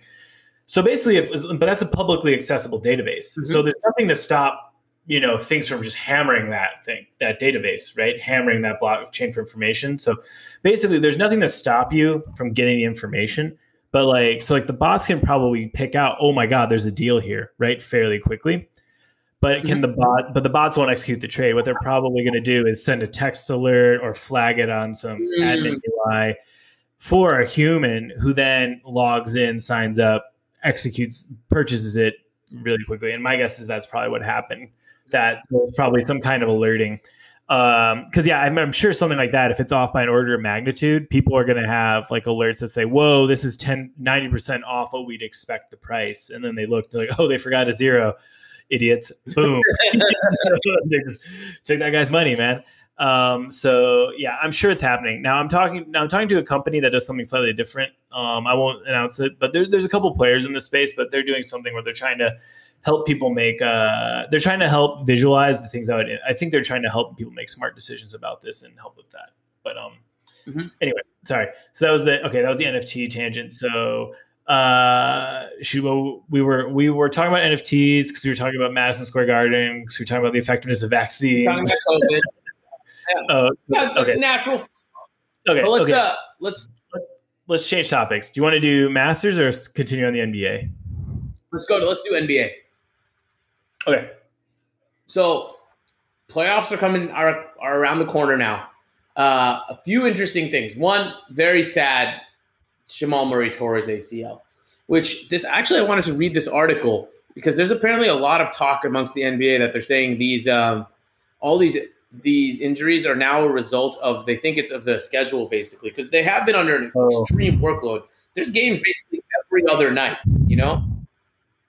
Right. And obviously, the Nuggets played pretty deep into the playoffs. What's your best case scenario for the Nuggets now, Max, without Murray? I don't think they're going far. I mean, I think they're getting best case scenarios, making it out of the first round. I don't think they're getting through the second round without Murray. And I say this as a large Nikola Jokic stan, but they're just they need Murray, man. And that's just that was one of the teams I was going to say, if the Nuggets and the Lakers played in the first round, I would fly to LA and we could go to the games, and we could fly to Denver, and I would go to Denver and watch the games, because Lakers Nuggets. That's like a Western Conference Finals level match. It would have been fun. Yeah, it was last year's Western Conference Finals, so and it would have been really good. Aaron Gordon, it's tough. So, the Clippers maybe, but Jamal Murray was so important to that team. Basically, Michael Porter Jr. is going to have to play like a stud. Yeah, I like Michael Porter Jr. I just don't think he's ready. So here's kind of the silver lining for the Nuggets. Is they have this whole squad back next season, but they also have, except Millsap and JaVale McGee and like PJ Dozier or whatever, but they have Murray, Jokic, Gordon, Monte Morris, JaMychal Green, Michael Porter Jr., Campazzo, and Bol Bol, although Bol Bol doesn't get minutes. They're all on contracts for next season. Will Barton has a player option, but it's for like $14.8 million. I'm guessing he's going to pick that up. Yeah. So they basically have this squad for next season. So next season is they're probably going to have to push all their chips in, because I'm guessing, I don't know. I mean, a lot, except for maybe unless Michael Porter Jr. demands a shitload of money, they can probably, I don't know. They still have Jokic and Murray for the season after that as well, and that's kind of their core. I'm not going to lie, Max. As a Laker fan, I breathed this sigh of relief. It would have been. I think the Lakers would have won, but they were just going to work a lot harder for it. There were two teams that I'm afraid of the Lakers playing. I mean, maybe three, but two really big ones. The Nets, the Nuggets, and then maybe the Clippers with Rondo, because Rondo is a different person in the playoffs. Right. That's a good point. So just looking at the standings, so I think the Nuggets, my guess is they're going to slip to 6. Right now they're a half game up on the Lakers. They're 3 games up on the Blazers. Maybe they drop to 5. But it's going to be tough for the Lakers. Need to catch the Clippers. They're down 3.5 games with 16 games left. That's going to be tough with when are LeBron and AD getting back? AD is not going to come back still for maybe another 2 weeks, and LeBron for 3. So Yes, that's like another. You basically have to catch, even if you're freeze the next 2 weeks. yeah, You basically have to catch up 3.5 games and three and a half, catch 3.5 in basically 8 games. Like, Lakers are headed for the play-in game, whether they like it or not. well, I don't know. I mean, I think because playing game is the 7th seed, right? They're 4 games up on the Mavs for the 7th seed. So as long as they finish 6th, they'll be okay. But that means that right now, if they finish 6th, they're getting the Clippers in round 1. It's the last team I'm playing round 1. That is brutal. I want the Suns. I want to go 7. I'd rather beat the Spurs or the Grizzlies in a play-in game and then go play the Suns than have to do the Clippers in round. Dude, they're gonna have to like legit tank to get to like the 11th. They're gonna just have to say, LeBron, AD, just you guys just aren't coming back to the playoffs. Just rest of the playoffs. Like that's what they'd have to do, man. I mean, I actually kind of like the way the Lakers are handling I was upset at first, but I saw LeBron wearing shorts at the Nets game, and I think it's his right leg. His right leg was significantly smaller than his left leg, where I could just see with my eye his right calf was smaller. So what does that mean to me? That means he's appropriately been resting it, but in that 2-3 weeks off his leg, it actually lost muscle. So he has to rebuild that muscle because you cannot go out and play with one calf being bigger than the other. You're going to get hurt again. Right. Like it's going to cause a problem. So he has to do what he has to do. AD's been fucking out for 2 months at this point. Like, what the hell is going on? Is he just chilling and resting? I don't know. But I guess they say it's an Achilles strain or something. Fine. Look, it's gonna be a tough road because the Clippers or the Lakers are not finishing better than the 4 seed, and they might be dropping to the 6 or 7. Their best case scenario for the first team they play in the first round are the Blazers, who I think they can handle pretty easily. I don't think you're losing sleep over the Portland Trail Blazers, right? Yeah, I agree. No, but then, because it would have to be that, like, the Nuggets slip to the 6, and then the Blazers jump to the 4. But I don't know, the thing is, the Nuggets might be able to hold on at least 4 or 5. Like, I think I'd be interested to see if there's, like, projections on what round. Anyway, I think the most likely outcome is still Lakers-Nuggets round 1, which is brutal. And then it's going to be Lakers-Jazz round 2, and then possibly the Clips-Lakers for the conference finals, only to catch the Nets in the finals. I mean, that's got to be the toughest road for any playoff team. Like, because look, I've been to 4 Nets games, man. When they have 2 of the 3 that are dominating, I've never seen all 3 together. But when they have all 3 together, that's going to be a huge problem. Yeah. So yeah, I think I really like. Okay, I'm actually going to look this up because. Look, I've been like, it's the Lakers to lose the whole season, but this Nets team is ridiculous. Like, I'm sorry. Like, I'm not trying to, I'm not overthinking this. Like, this team's ridiculous. It's absurd. The most underappreciated is Aldridge is still really fucking good. Like, yeah. Every night I watch him play, and every night I'm like, dude, fuck, I forgot how he's an all-star level player, and he fills their void of like a big scoring center, and he's much better than DeAndre Jordan, even defensively. So, like, I'm telling you. The Nets are plus 220. That just seems like free money to me. I just don't. You're basically banking on injuries, right? Because here's the thing is, like, whoever comes out of the West, so the West is a goddamn bloodbath, man. Those top 4 teams in the West, those 4 Jazz, Suns, Clips, Lakers, like, I highly doubt any of them's going out less than 6 games. I could maybe see the Suns or Jazz losing in 5 games in the conference finals when they wilt under the pressure or something like that. Just because those are 2 teams where no one's been there before. So then you're ceiling, man. Is there a bug or something? No. I'm putting on. I'm trying to put on the Knicks Pelicans game. I forgot to put a lot of games on today, and I have a dual setup where I can watch on I have 2 TVs in my living room, basically.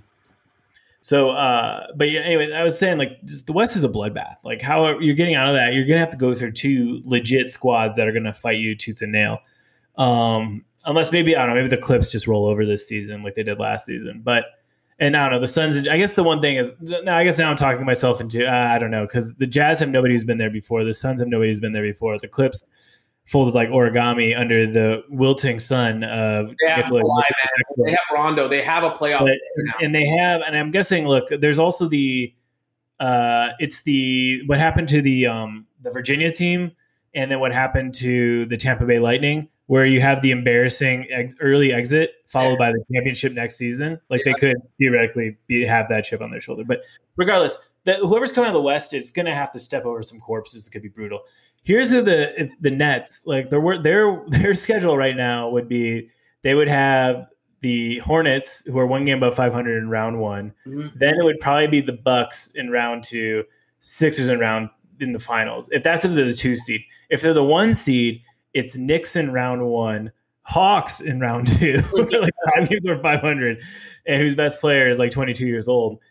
And then they'd get the Sixers. So that in the East, I think that 1 seed is a big deal because I think you're basically playing for skipping the Bucks. Skipping Giannis, which is important. Too. Yeah, because the drop off from Giannis to Trae Young, I mean, all due respect to Trae Young, is absolutely massive. What about the Heat? The Heat are going to be involved. The Heat are going to be a good They're the 6 seed. Yeah. Yeah, it's funny. Right now, the Heat, I guess the Heat could get up to let's see, they're only a game and a half back of the 4 seed. Mhm. So that'd be interesting if there's like a jockeying. It's like, do you rather catch the Heat in the playoffs or the Bucks, right? So I think you take the Bucks, man.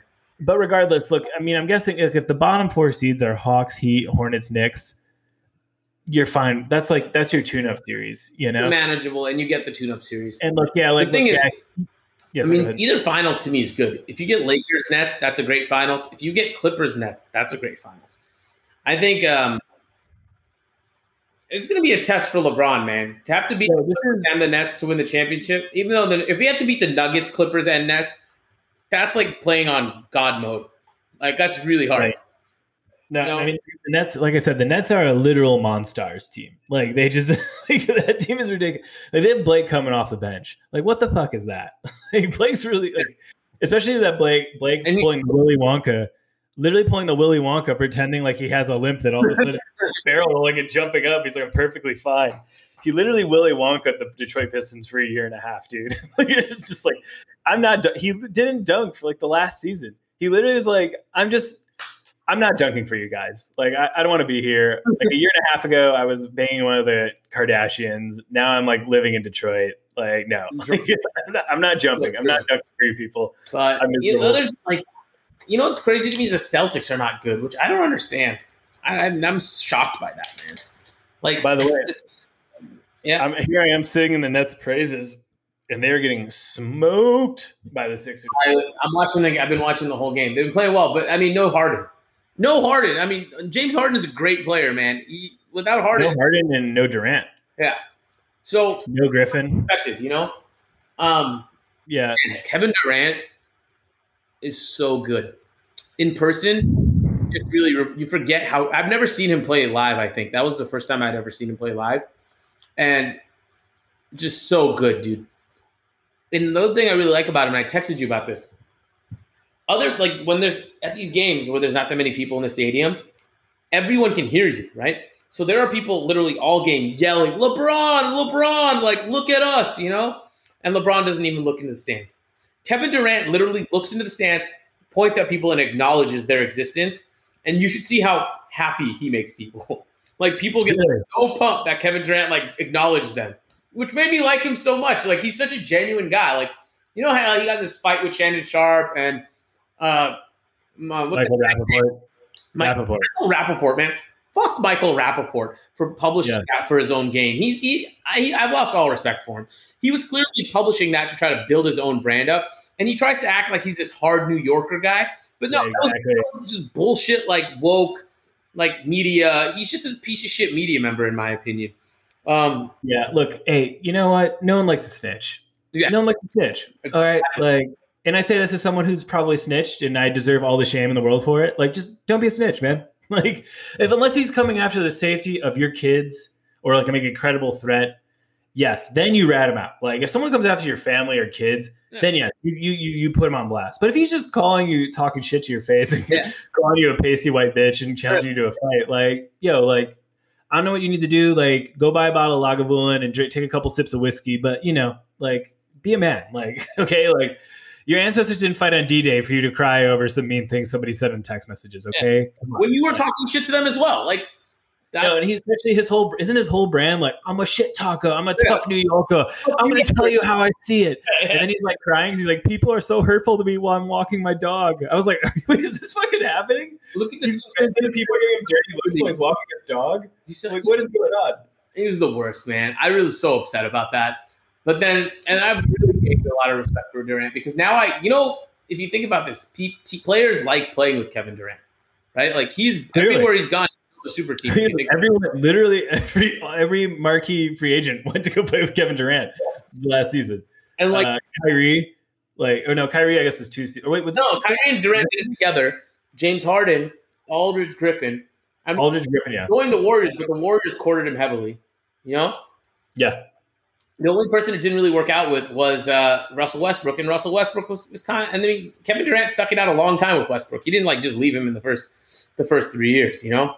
So anyway, it's just funny, by the way. So you're pointing out this weird dichotomy where, hey, look, LeBron's got charisma, he's got presence, he's got the brand, people love him. But then it's funny though, but in those in-person interactions at the games, he's kind of cold, standoffish, right? I'm not saying a referendum on his a person. I'm sure he's a nice guy. I'm not, but it's just funny how while Durant has the moody, surly, getting combative with fans, he's not saying strive for greatness and posting his workout photos. He's talking shit to people, right? Yeah. But then in person at the court, he's like a jolly dude, giving people. He's like a real one, which is there's in any high school or any social setting, there's the person that is gonna is a politician who's running for president, right? Says anything wrong, very manufactured, very careful in what they do. That's LeBron.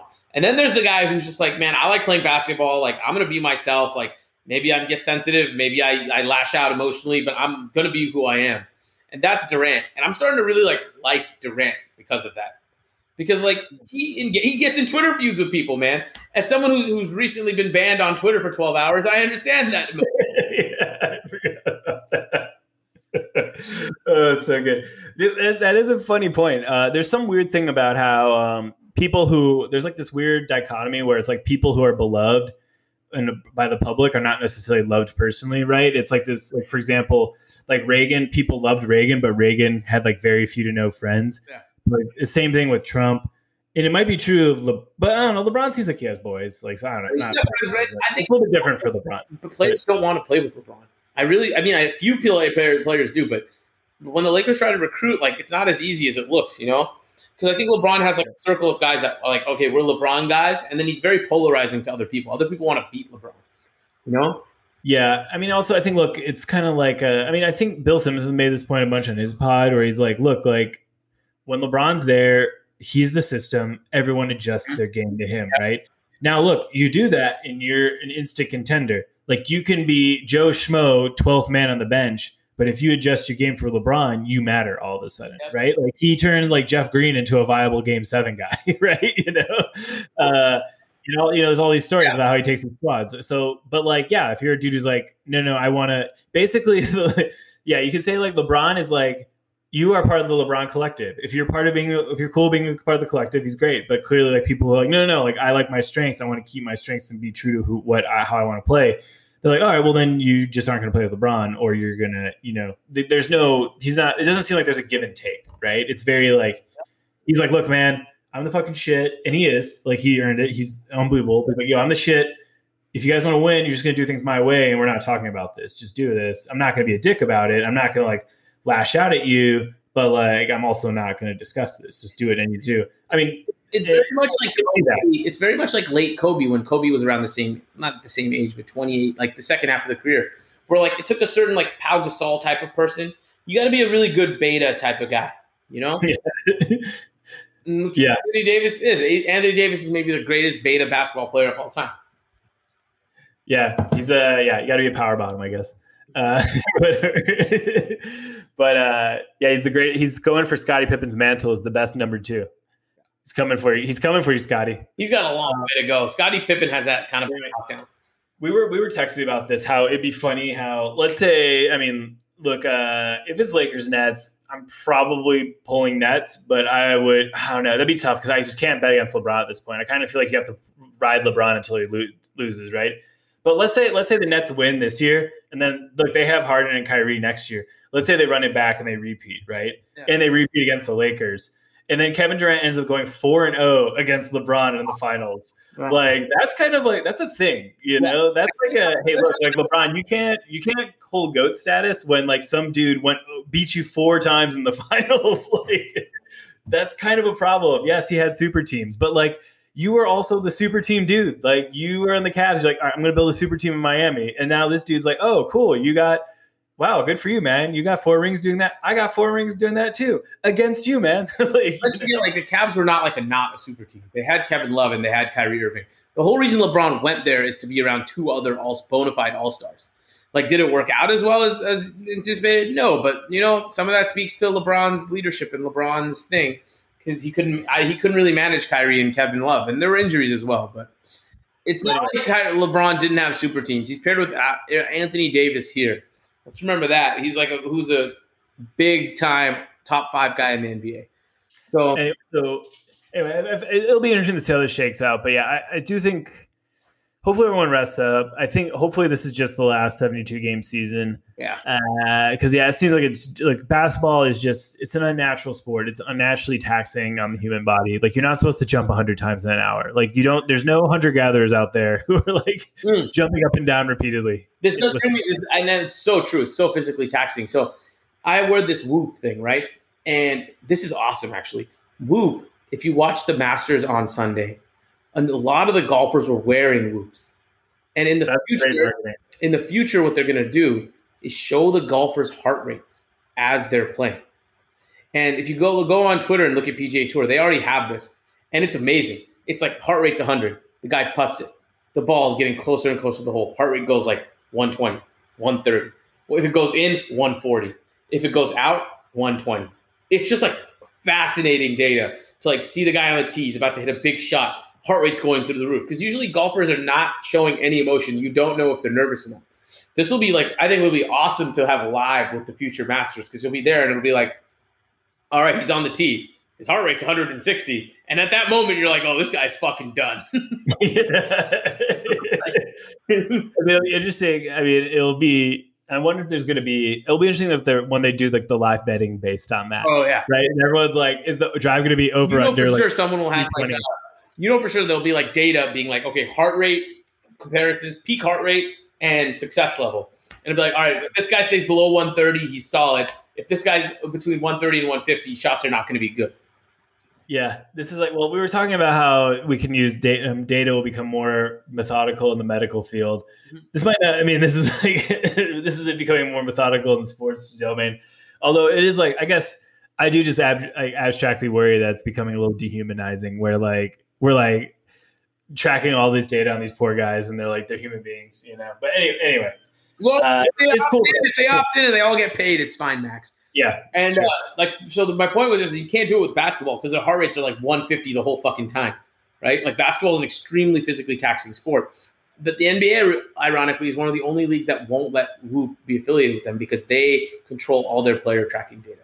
So the NBA probably already has this as a thing and is going to do it to track injuries in each team, but they won't let it be part of the entertainment. I honestly think the ability to show the heart rate will make the presentation of golf so much greater. Because this weekend I watched the Masters. I don't know. Did you watch the Masters? No, I did not. So Masters, great golf tournament, right? I think it's the single most important, best golf tournament because it's always the same course.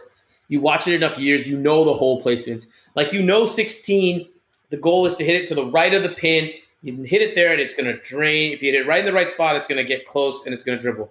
Race Creek or 12, you know that they're going to always, if they go for the flag at 12, if they come up short, it's going in the water. And it happens, you know? It's just, like, there are just things you know that are going to happen. And Matsuyama, the Japanese guy, won, and apparently it's a big deal in Japan, though I would say the coverage kind of sucked. Watching golf coverage this weekend, I realized, like, they need new announcers, basically, man. These guys, like, they just keep repeating themselves. They don't have interesting stories. They don't have enough to talk about. Without Tiger, the sport is struggling, and I don't think it's because of the stars. I think it's because the announcers are not doing a good job selling the sport. I think if they sold the sport better, it would be more enjoyable to watch. That was my take from watching the Masters. It's an interesting point because look, I think a lot of sports have shitty announcers, like basketball, like the Marv Albert. The fact that I don't know, maybe they're just doing it out of pity, but he's just atrocious because the dude can't even tell the players apart. He can't even tell where they're shooting from. It's horrible. He's noticeably senile. I don't mean to be mean. It's just like, hey, look, there's a day where that comes for all of us, and it happened for Marv Albert, and it was in 2010. It's been a while.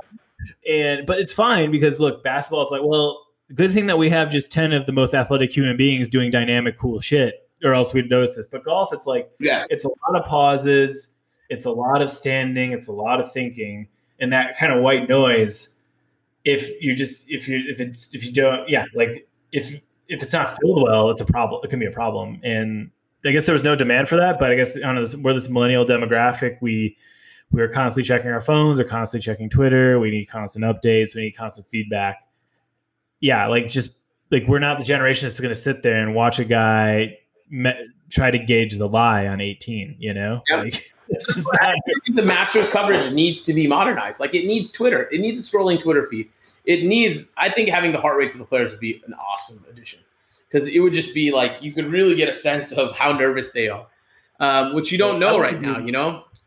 I want to do. What I would want to do is for my real-time sports betting app is I would want just real-time bets on is he going to hit the putt or not, right? Mm-hmm. And you'd actually have you'd have the feed. It's from 0 on the bottom, 100, and it's oscillating as he's as it's going. It's oh!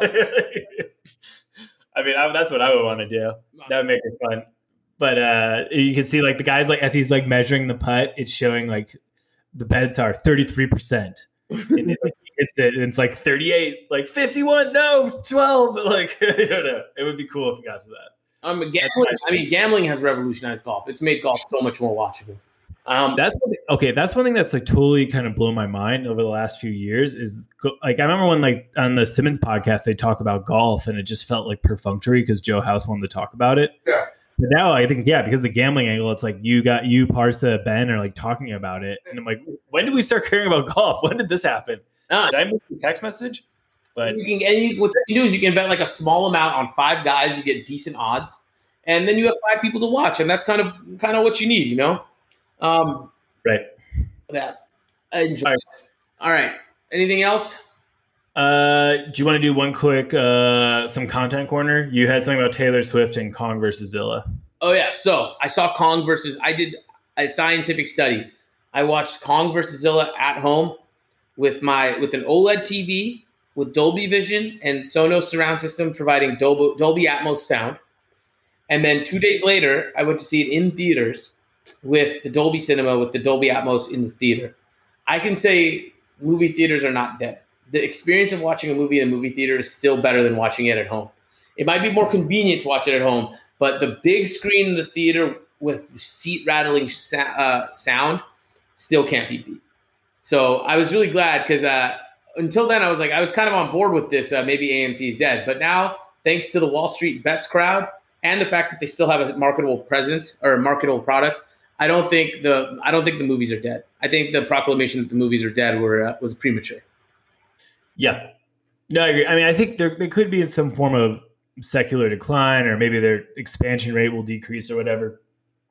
But look, we did this whole experiment where we just didn't interact with other people for large stretches of the last year, and that's ending. Yeah, and we're gonna be like, oh yeah, what's really fun? Going to a bar. Yep. With no mask on. That's really fun. I really like this. We're just gonna have that experience. It's gonna, and I'm sure movies are gonna be another thing where it's yeah, dude, look, I love watching Avengers, but in Avengers Endgame, when when Captain America realizes he's not fighting Thanos alone, and just everyone comes out and they're ready to do battle, and it was just all in my face. It was I literally was crying because I was so fucking happy in that moment because I was yes, this is what I want. Just yell in my face and have people wail on each other. It was like Circa, man. It was bring it full circle. It was just like Circa, but for content instead of sports. Dude, it's to your point. Yes, watching, a football game with your buddies in a house. That's really fun. It's really cool. It's great. I love it. But also, watching a bunch of gambling, a bunch of things at a place like Circa or a big venue with hundreds of not thousands of people cheering and yelling is sick. Because humans are social animals. We Exactly. cannot. It adds experience. People hooting, hollering, people cheering. That's fun, you know. And I agree. And that's it's like just even watching football at a bar is more fun because of that. But and that was something I enjoyed about the sports book. It was the closest thing I had felt to a sporting event in a whole year. Can you hear me? All right. Yeah. So no. Anyway, all right. I just got like a random work thing, but it's all good. So we're good. All right. So another thing I wanted to contact corner. So Taylor Swift's Fearless Taylor's version came out, which I enjoyed. I listened to the whole thing. I was actually listening to the original version. So quick, Taylor Swift Fearless. That's her old album. She has some kind of shitty record deal where the Scooter Braun, her old manager, owns all her albums and gets a cut every time you listen on Spotify. Now she can re-record them. So she re-recorded them as Taylor's version. So it's kind of a modern sound. But just going through the album, I realized like that album is fucking phenomenal. Like it is really like to me a top 25 pyramid type of album of all time in music because it's just every track is a hit. And they're not like hits, but they're good songs. And I know a lot of people will call me a bitch for liking Taylor Swift, but whatever. I do enjoy that album. It was a good album. That was one thing. This is why I want to make that voting app because I want you to be able to make your top 25 list, and then everyone shares theirs, and we have the top 25 list. Yeah, exactly. It's an actual way of aggregating the information. Because if you think about that, if you have to actually list your top 10 albums, like you would think about that hard because you'll be like, oh, that's like a top 10, but when you actually go through it, you're like, oh wait, I don't know. I forgot about Kanye's Twisted Dark Fantasy or whatever, right? Like I forgot about Jay-Z. I forgot about like The Chronic. Like I don't know. I forgot about Sgt. Pepper's or whatever, right? Like when you actually go through that list, it's like it makes you think. But anyway, sounds like so. Anyway, you like Taylor Swift though? Yeah, no, it was a good album. And then the other big thing, I don't know if Colton came out as gay. So Colton was a contestant on The Bachelor. He's the one who jumped the fence, and he was the Bachelor for an entire season. So they actually had a closeted homosexual on the show. Something people surmised for a long time, but it was a pretty big piece of pop culture news. He was the guy who was famous for being a virgin on the show. And I guess now we all know why. But it was a big piece of pop culture news that came out today, Max. So I just thought I'd inform the public. Yeah, no, that's good. So yeah, the other content corner piece I'd recommend, I guess like two things. One, WandaVision, if I didn't on the last one. It's really good. Yep. Two is Falcon and Winter Soldier. Really good. Disney's really good. Disney's bringing the heat. It's really good. Yeah, Falcon Winter Soldier is really good. Like it gets very good the more you watch it, and I really like what they've done. Like they knocked it out of the park, man. Yeah, I gotta say, like it's really cool what they've done because they definitely feel like Marvel movies, right? Like the Daredevil Marvel stuff didn't really feel like Marvel as much. It took place in the Marvel universe, but it just felt different. Yeah. But these are clearly like they feel like Marvel. They have the same level of production quality. They have some big action set pieces, but like the stories are definitely much more like slower and kind of more like character driven and more dialogue intensive, but not in a way that's boring. And look, I'm someone who hates dialogue. Like I hate when it's just like the worst thing you do in a movie. This is why I don't like Tarantino. Is it's just people talking. Yeah. I'm just like, can someone just punch somebody in the face or something? Like, give me some red meat here. And, so that's why, like, I literally couldn't watch Once Upon a Time in Hollywood. Like, there's something in my psyche that literally just couldn't sit through it. But like, there's a lot of talking, but it's good and it asks like these really, it's kind of these, in a way, it reminds me of Game of Thrones, where I remember, like when people ask George R. R. Martin why you do this, he's like, well, like we all love Lord of the Rings, but like we never like it doesn't take place in like a real world. It's like, yeah, we see the big battle, but like weren't there other orcs? Like did Aragorn go through and kill all the baby orcs in their cribs as well? Like, you know, like we don't ask like these actual nitty-gritty questions. It's like this simple fairy tale, right? And in a way, like I like how Marvel takes these things like, hey, cool, we beat Thanos and all this badass stuff happened. There's all this heroism, but like it wasn't like everyone was magically happening and everything was happily ever after. Like there was still like serious shit going on, serious problems that were left that, you know, and that's because that's also kind of like life, you know, it's not like in a movie you graduate and the person's like, and she graduated and her life was fine. It's like, no, like everyone who graduates, like their hardest years of their lives are ahead of them, you know? And that's kind of like, I don't know. It's like, there's no point where you're like, all right, I finished. It's over. Like I solved all my problems and life's perfect. Like, there's still like always issues, and they do that. And it's, I don't know.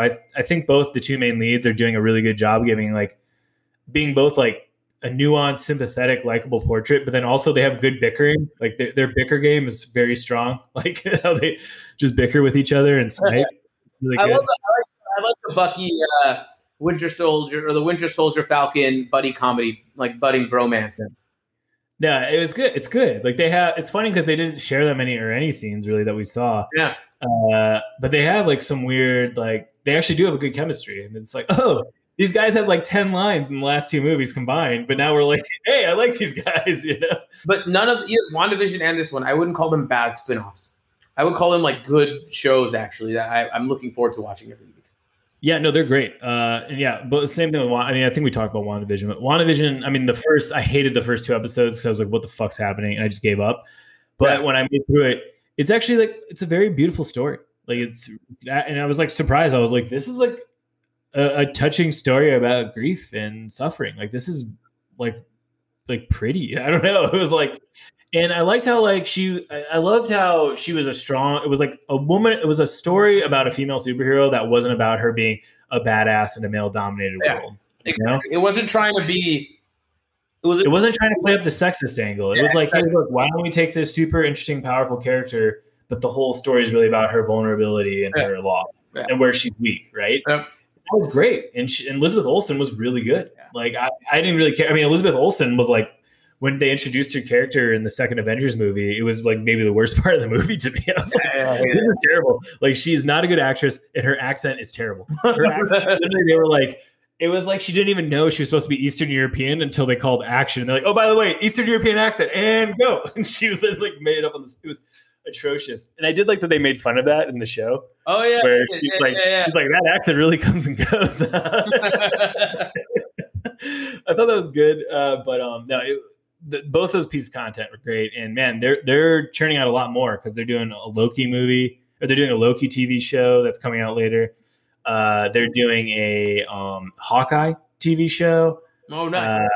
So they're doing they're basically kind of wrapping up a lot of the other Avengers and just giving them they're doing, and then they're obviously doing this Black Widow movie. They're doing another Thor movie at some point. They're doing another Spider-Man movie, another Doctor Strange movie. And then they're introducing a whole new slew of characters.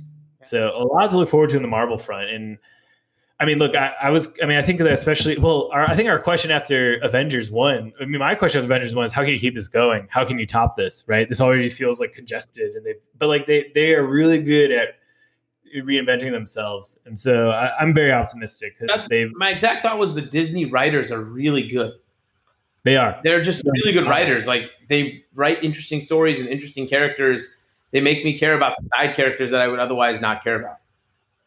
Yeah, that Marvel team, like between them and Pixar, like their success rate is ridiculous. Like it is. So I was watching this. I watched Watch a Modern Family. I never actually watched all Modern Family, and it's on Hulu. Modern Family is great, by the way, great show. And then I watched like the a Modern Finale, like the hour special where they recap it. And they just show, even for a show like Modern Family that has like 12, 15 main characters, the sheer amount of like people behind the scenes and complexity and even shooting that show is extraordinary, right? So I can only imagine how hard it is. Must be so goddamn hard to make a movie, dude. Yeah. I work in digital services, and like digital is like kind of quote unquote the easiest thing to do. Mm-hmm. And it's still really hard. We get, it's like we always iterating. We're always like, and like, so to me, I watch like these super complex productions, all these people, all these moving parts.